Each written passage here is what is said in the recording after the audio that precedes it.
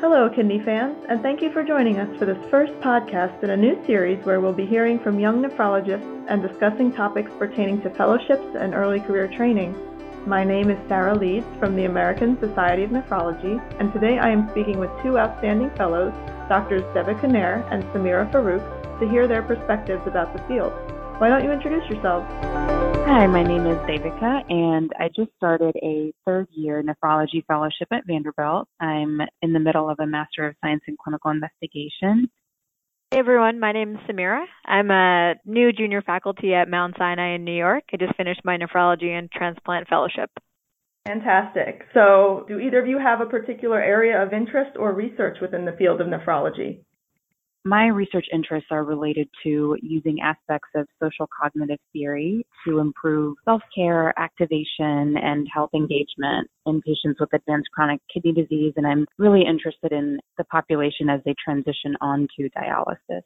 So for me, a lot of this involves combining qualitative interviews with quantitative patient-reported outcomes, and I'm really interested in using community engagement to try to include more vulnerable populations in my work. I have a great mentor at Vanderbilt, Carrie Kavanaugh, who's been really amazing in guiding me through this process. Wow, that's fascinating. I do have an educational interest in improving trainee communication skills, particularly about difficult conversations with patients. And I also try to stay involved in scholastic writing as much as I can through being a fellow editor of ASN's Kidney News last year and being an editorial intern with AJKD this year. So thank you so much for having both of us on.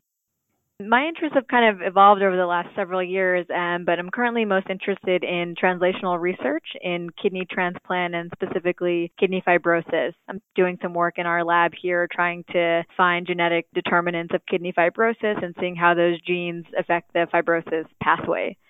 I also have significant interest in medical education and proud of our project NEPHSIM that was just submitted to the ASN Innovation Educational Project contest.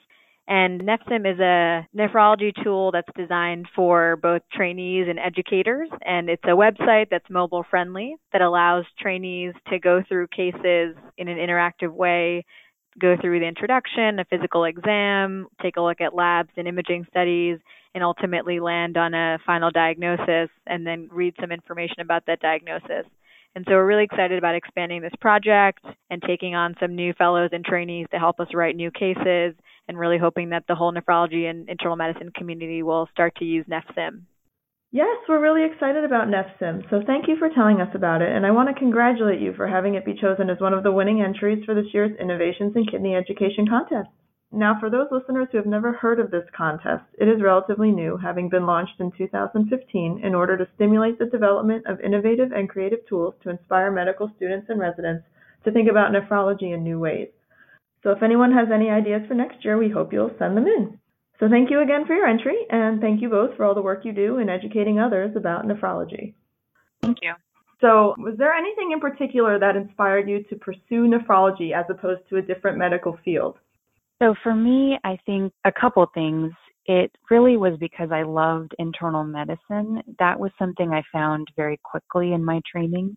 And I felt that nephrology kind of had the most interface with internal medicine.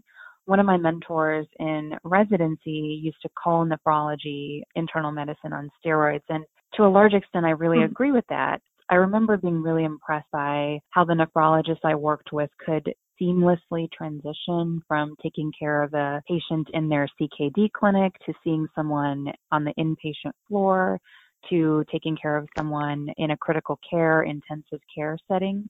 I really liked nephrology's interface with transplantation and palliative care. And I liked that, at least from a clinical standpoint, it allows you to potentially have longitudinal relationships with your patients. I loved renal physiology and, again, how applicable it was to general internal medicine. And I think, it's also a little bit of a personality thing. I like that it allows you to be a little bit more detail-oriented, which I like. So I think it was a great combination of a lot of different opportunities and wonderful mentors who really kind of set the stage for me. I think for me, a lot of those reasons also hold true. And I think, I'll admit that I didn't want to be a nephrologist when I was in medical school. I actually really thought I liked cardiology. I did a lot of cardiology research.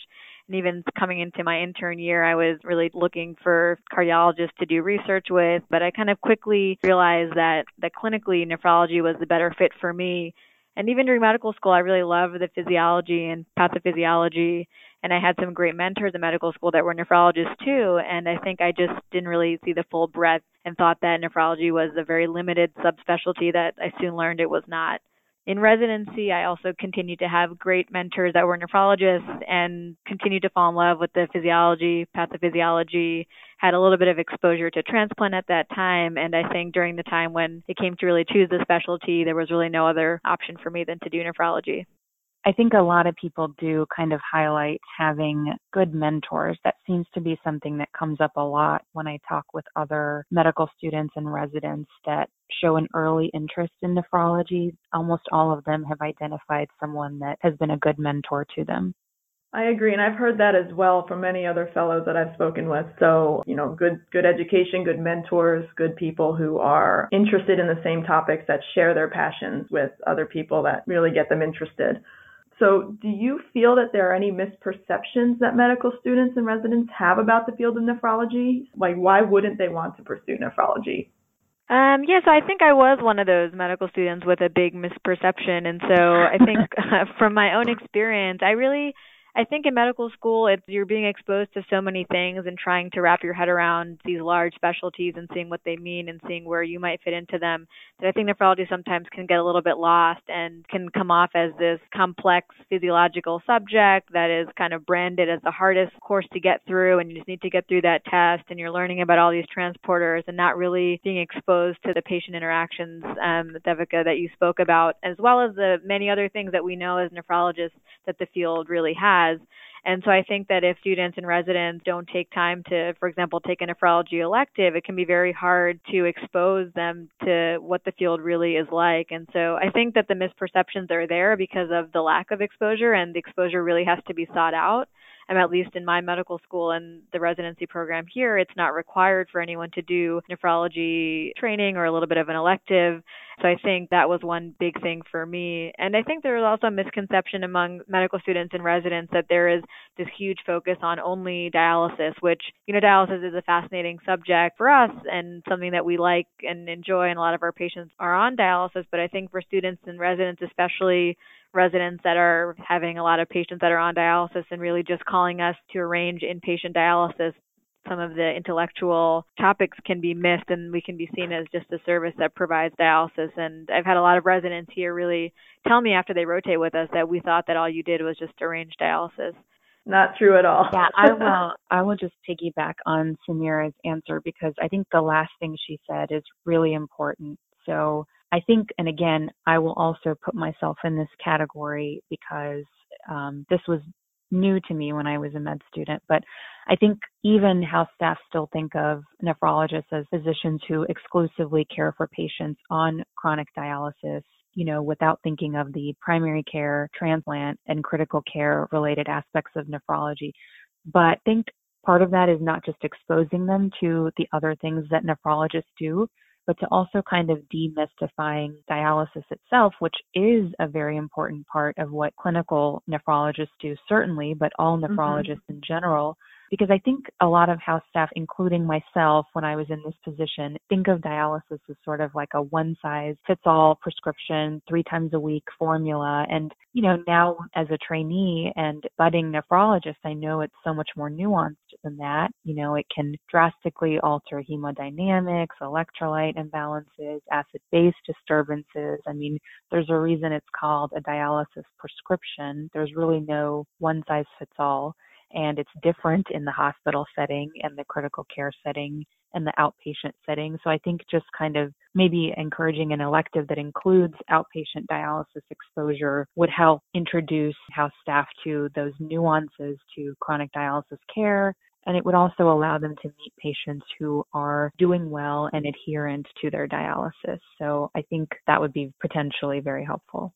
Yeah, That's I think such a along good. those lines, whenever we've had students or residents that we've even just taken down to our inpatient dialysis unit, it's an incredibly Yeah, eye-opening experience for them. And I right. remember even being an intern and resident when I had a patient that would, be whisked away to dialysis. I kind of thought they would just come back with all of their problems fixed, and I really had no idea how it worked. And I think when we take them down there and show them that it is way more complex than it appears to be, and that we do prescribe multiple parameters and monitor multiple things, I think even a small exposure like that can be something to kind of start to break some of these misperceptions. For sure. That's such a good point. And speaking of exposure, is there anything that you wish you had additional training in, either curriculum or procedure-wise? I think curriculum-wise, I think our program here is pretty rigorous in what we are exposed to and what we see. But the one thing I wish I had a little bit more training in was dialysis access examination and dealing with those complications. We do have faculty that are well-versed in how to do those examinations and what those complications entail. But I think because that was one area that was not as structured, I think some of us, having completed our training, felt a little bit weak in that area. Yeah, I would agree with what Samira said. I do think that at Vanderbilt, it's been a pretty good, robust, and well-rounded experience in terms of curriculum and procedural training that I've had. But I think kind of related to what I said previously, what I have heard a lot of other fellows desire is kind of more chronic outpatient dialysis longitudinal training and exposure. I know that can be kind of difficult to incorporate into a fellow curriculum, but I think that's something that a lot of fellows do seem to want more training in. A couple other things I would say are, I think preparing fellows for the different types of things that they would face in the real world is important. I mean, I'm biased towards academics, but there are other fellows who have different goals. So I think it's important that things like the business side of nephrology, things that might be required of someone as a future medical director of a dialysis unit, billing and coding procedures, I think just a couple more lectures on that topic could be good for everybody. And then finally, something that I'm a little bit more biased towards is ways that fellows can kind of improve their communication skills in difficult topics. End of life care is one, but there's others too.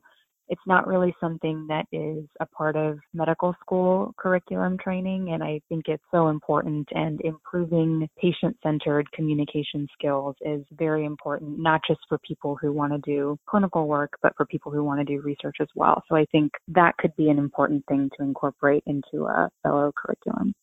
Well, thank you both for sharing your thoughts on this. I mean, you bring up some really good points, and we'll relay this to our education department. But overall, it sounds like you both work really hard and devote a lot of time to your patients and research. Have you ever experienced burnout or anything else you struggled with while doing your fellowship? And if so, how did you personally handle it?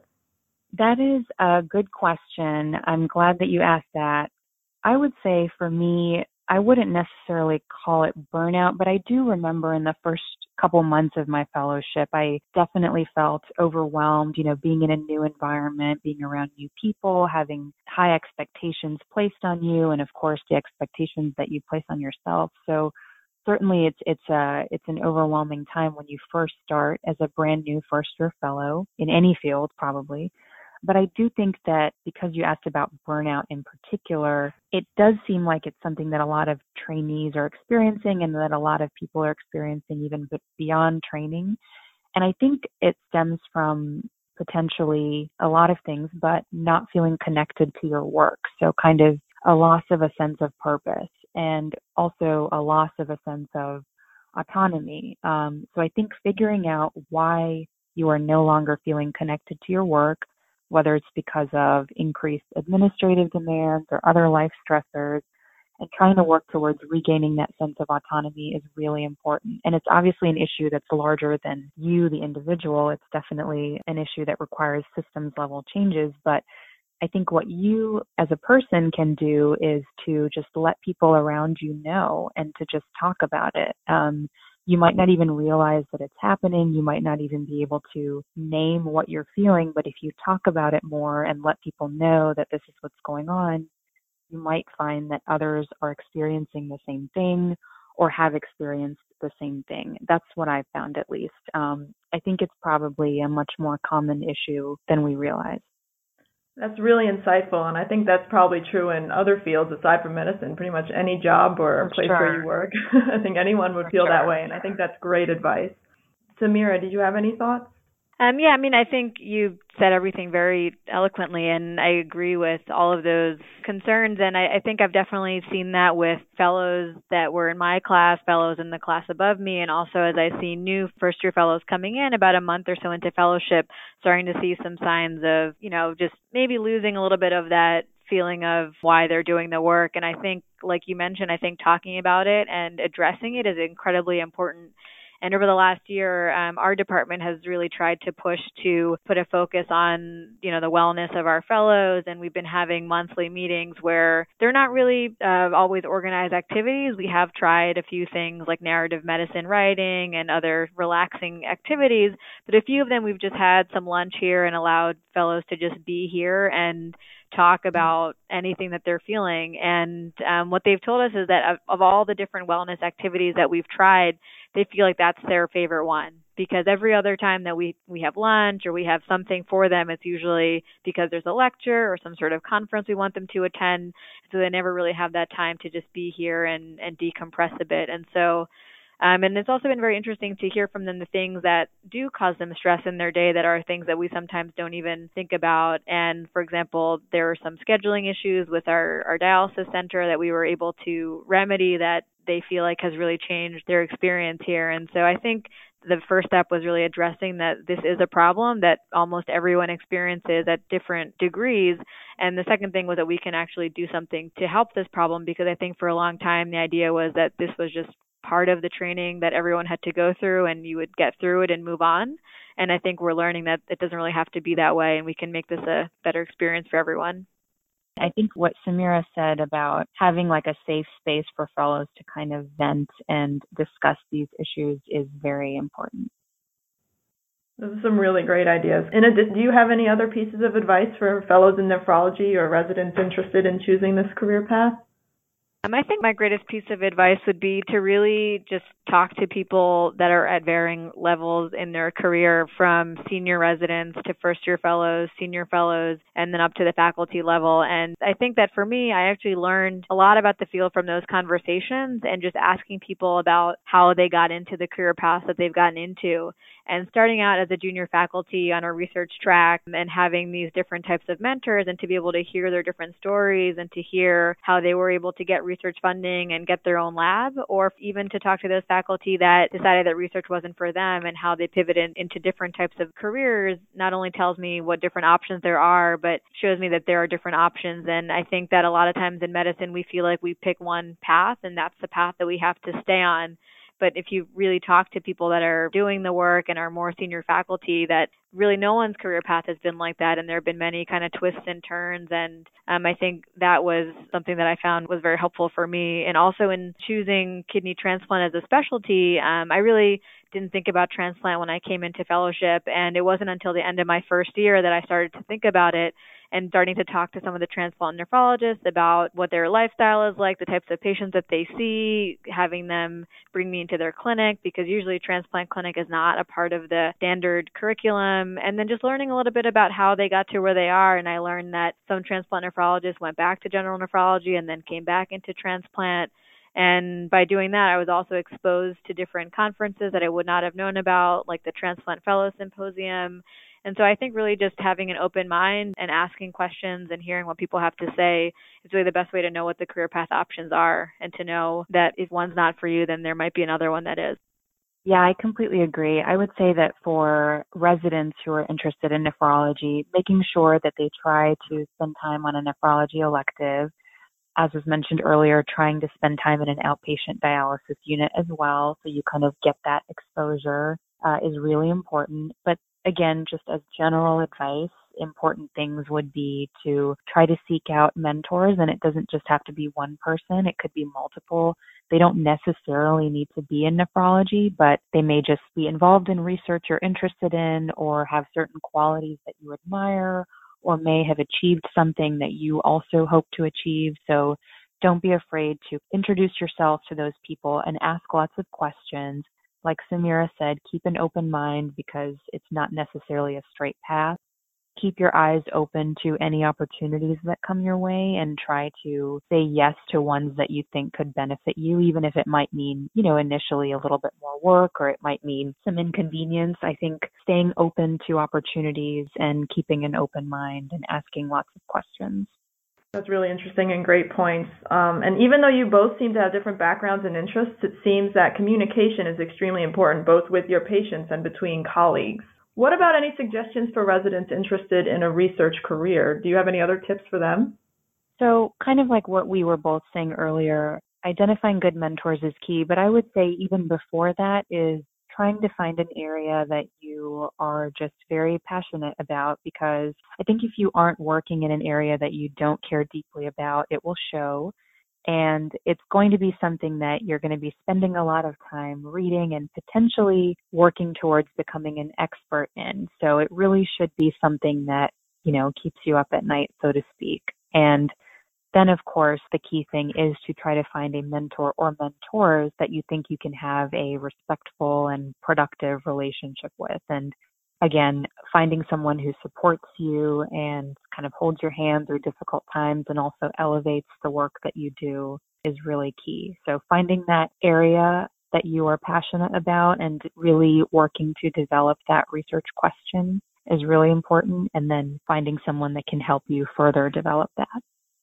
Yeah, I would definitely agree with all of that. For me, when I was looking to find a research mentor, I definitely didn't have a particular area in mind. I kind of was interested in everything, and I just wanted to do something that would be feasible to do. And so I met with multiple different mentors that were doing different types of research, from purely basic research, clinical research, as well as translational. And I was really interested in all of the different topics and all the different scientific approaches and the experimental models that were being used. But I think for me, what it came down to was the mentor that I just kind of clicked with and the one that I felt like would be the best relationship for me going forward. And I think that has really paid off for me. And, even though the research really interests me and it's something that I really enjoy, I think at the end of the day, the mentor is a critical part of the entire research experience. Absolutely. So as young nephrologists, what are some things that you'd like to see change in the field of nephrology? I think as a young nephrologist and even as a nephrology fellow, I just really want to increase interest from medical students and residents. And I've been trying to do that during my training and in my first few months as junior faculty. And just kind of seeing the responses has been really great, but it would be even better to see this interest kind of organically develop as we kind of go through. And I know that across the country and even across the world, I think everyone is kind of trying to really push this interest in nephrology. And I think that's the biggest thing that I would like to see change, and, have residents spin urine for their patients on their own and tell us that they already looked at it, rather than us having to, drag them to the urine room and show them the microscope that they didn't even know existed. So I think if we can change that, I think a lot of other things will also change. Yeah, I think that is a great goal. That's definitely something that I think, regardless of what research areas someone is interested in, I think hopefully more people will try to continue to engage younger trainees, because that's so important. And it's really important in terms of facilitating a good pipeline down the road. But I guess also just in terms of nephrology overall, I think it would be great to see more interdisciplinary collaboration, and that includes not only with other subspecialties within internal medicine, but maybe even specialties outside internal medicine. I'm really excited about all the research that's happening across all areas of nephrology, but I would love to see young incoming nephrologists continue to pursue answers to questions that they're really passionate about. And finally, I think it's really great that I'm starting to see this and hope to continue to see this, and that is that patients are involved in kind of all stages of research, starting from very, very early on with focus groups and development and things like that. So I think that's really nice to see in nephrology, and I hope that continues. I completely agree. So is there anything that you are really excited about, especially since you have different backgrounds? I'd be interested to hear your different perspectives. Yeah, I think kind of what I said before is something I'm really excited about. I like that there's a little bit more of a patient voice being represented, whether it's in nephrology journals or national nephrology conferences, or again in developing new research proposals, or also in creating new policy. So that's probably the thing that excites me the most as a fellow who is interested in continuing to engage patients in her research. So that's something that I think is potentially really transformative. I think for me, what's really exciting is the amount of energy that it seems present in the nephrology community to kind of push the field forward in various avenues. Like you said, with patient involvement, but also in medical education, also in trying to find novel cures for diseases that we don't really have great cures for. My research is in kidney fibrosis, and we're ultimately looking for something that would maybe be able to reverse the fibrosis of the kidney, which would be something that would be remarkable. And just the energy of new trainees and those students and residents that are interested in nephrology that are coming in with novel ideas and novel questions. And I think for some time, I don't think that was really palpable. At least when I was in my earlier training, I didn't really feel that. And I'm kind of really starting to see that now. And it's exciting that I'm at the beginning of my career, and it feels like there's this kind of big push from ASN and just the entire social media community. And I think there are really big things ahead. That makes us very happy. So with all this positive energy that you mentioned, what are your thoughts on what makes a successful fellow? I think, definitely think fellowship is a very exciting and challenging time. And I think the biggest tip would be to try to find a teaching moment in every consult. And I think by doing that, it helps to kind of release some of the stress. And even if you get a consult that you think is not really worth seeing, or it's a day when you're very stressed out and you haven't gotten enough sleep, I think trying to find teaching moments and to find those moments and share them with your co-fellows and residents and students can make the experience more enjoyable and enriching for everyone that's involved. And I think if you kind of have that mental approach, everything else in fellowship will kind of fall into place. And I think every time I have done that with trainees that I've had, not only does it engage them more, but it kind of gives me more purpose in what I'm doing and can make the day go by a little bit faster. And then as you progress to the more senior fellowship roles, that teaching style will continue to come naturally. And I think by the end of fellowship, you're then ready to be an educator and share everything that you've learned with the rest of the community. I would say probably the same things that make you a successful resident would apply. So kind of just in general, trying to remain curious about things and not being afraid to ask questions, even if you're afraid that you might not sound as smart. But again, not being afraid to ask questions, remaining curious is really important. Practically, I think being organized and kind of getting to work early really helps get through the day. So no one does their best when they're, rushed or stressed out. So I think giving yourself enough time and planning for the day is something that will really help when you are starting out as an early fellow during your clinical time, because that gives you time to take those extra steps to formulate a plan, to add those teaching points to your notes, to kind of think about things in a more systematic way and not be rushed. And that really helps set you up well to become more clinically independent. So kind of just being okay with getting there a little bit early in fellowship is helpful. And finally, like just practical things like not putting work on others. I always feel like it's easier to just do work yourself rather than push on that last consult at the end of the day to the next person. Like Samira said, trying to take the extra step to really educate and engage the house staff. I really think that fellows are and should be ambassadors for our field. And oftentimes the perceptions that house staff have about nephrology is formulated based on experiences with fellows. That's certainly how it was for me as a resident. So keeping that in mind when you're stressed or tired is important, and kind of engaging house staff at every step of the way that you can is helpful. One thing that I found helpful in terms of teaching is to try to, and again, this goes back to planning ahead, is trying to kind of come up with these one-page summaries or little bullet points of nephrology-related pearls that you can kind of have on hand, such that you can bring them up when you're rounding or when you're going over a consult. That is not time intensive. It can happen very easily. It just requires a little bit of extra planning ahead. But I think things like that, like kind of going over pearls, engaging house staff when you can, and trying to be organized with your day and forcing yourself to commit to a plan, even if it could be wrong, are all things that would make a successful fellow. Just going to add to what you said about the having the teaching pearls.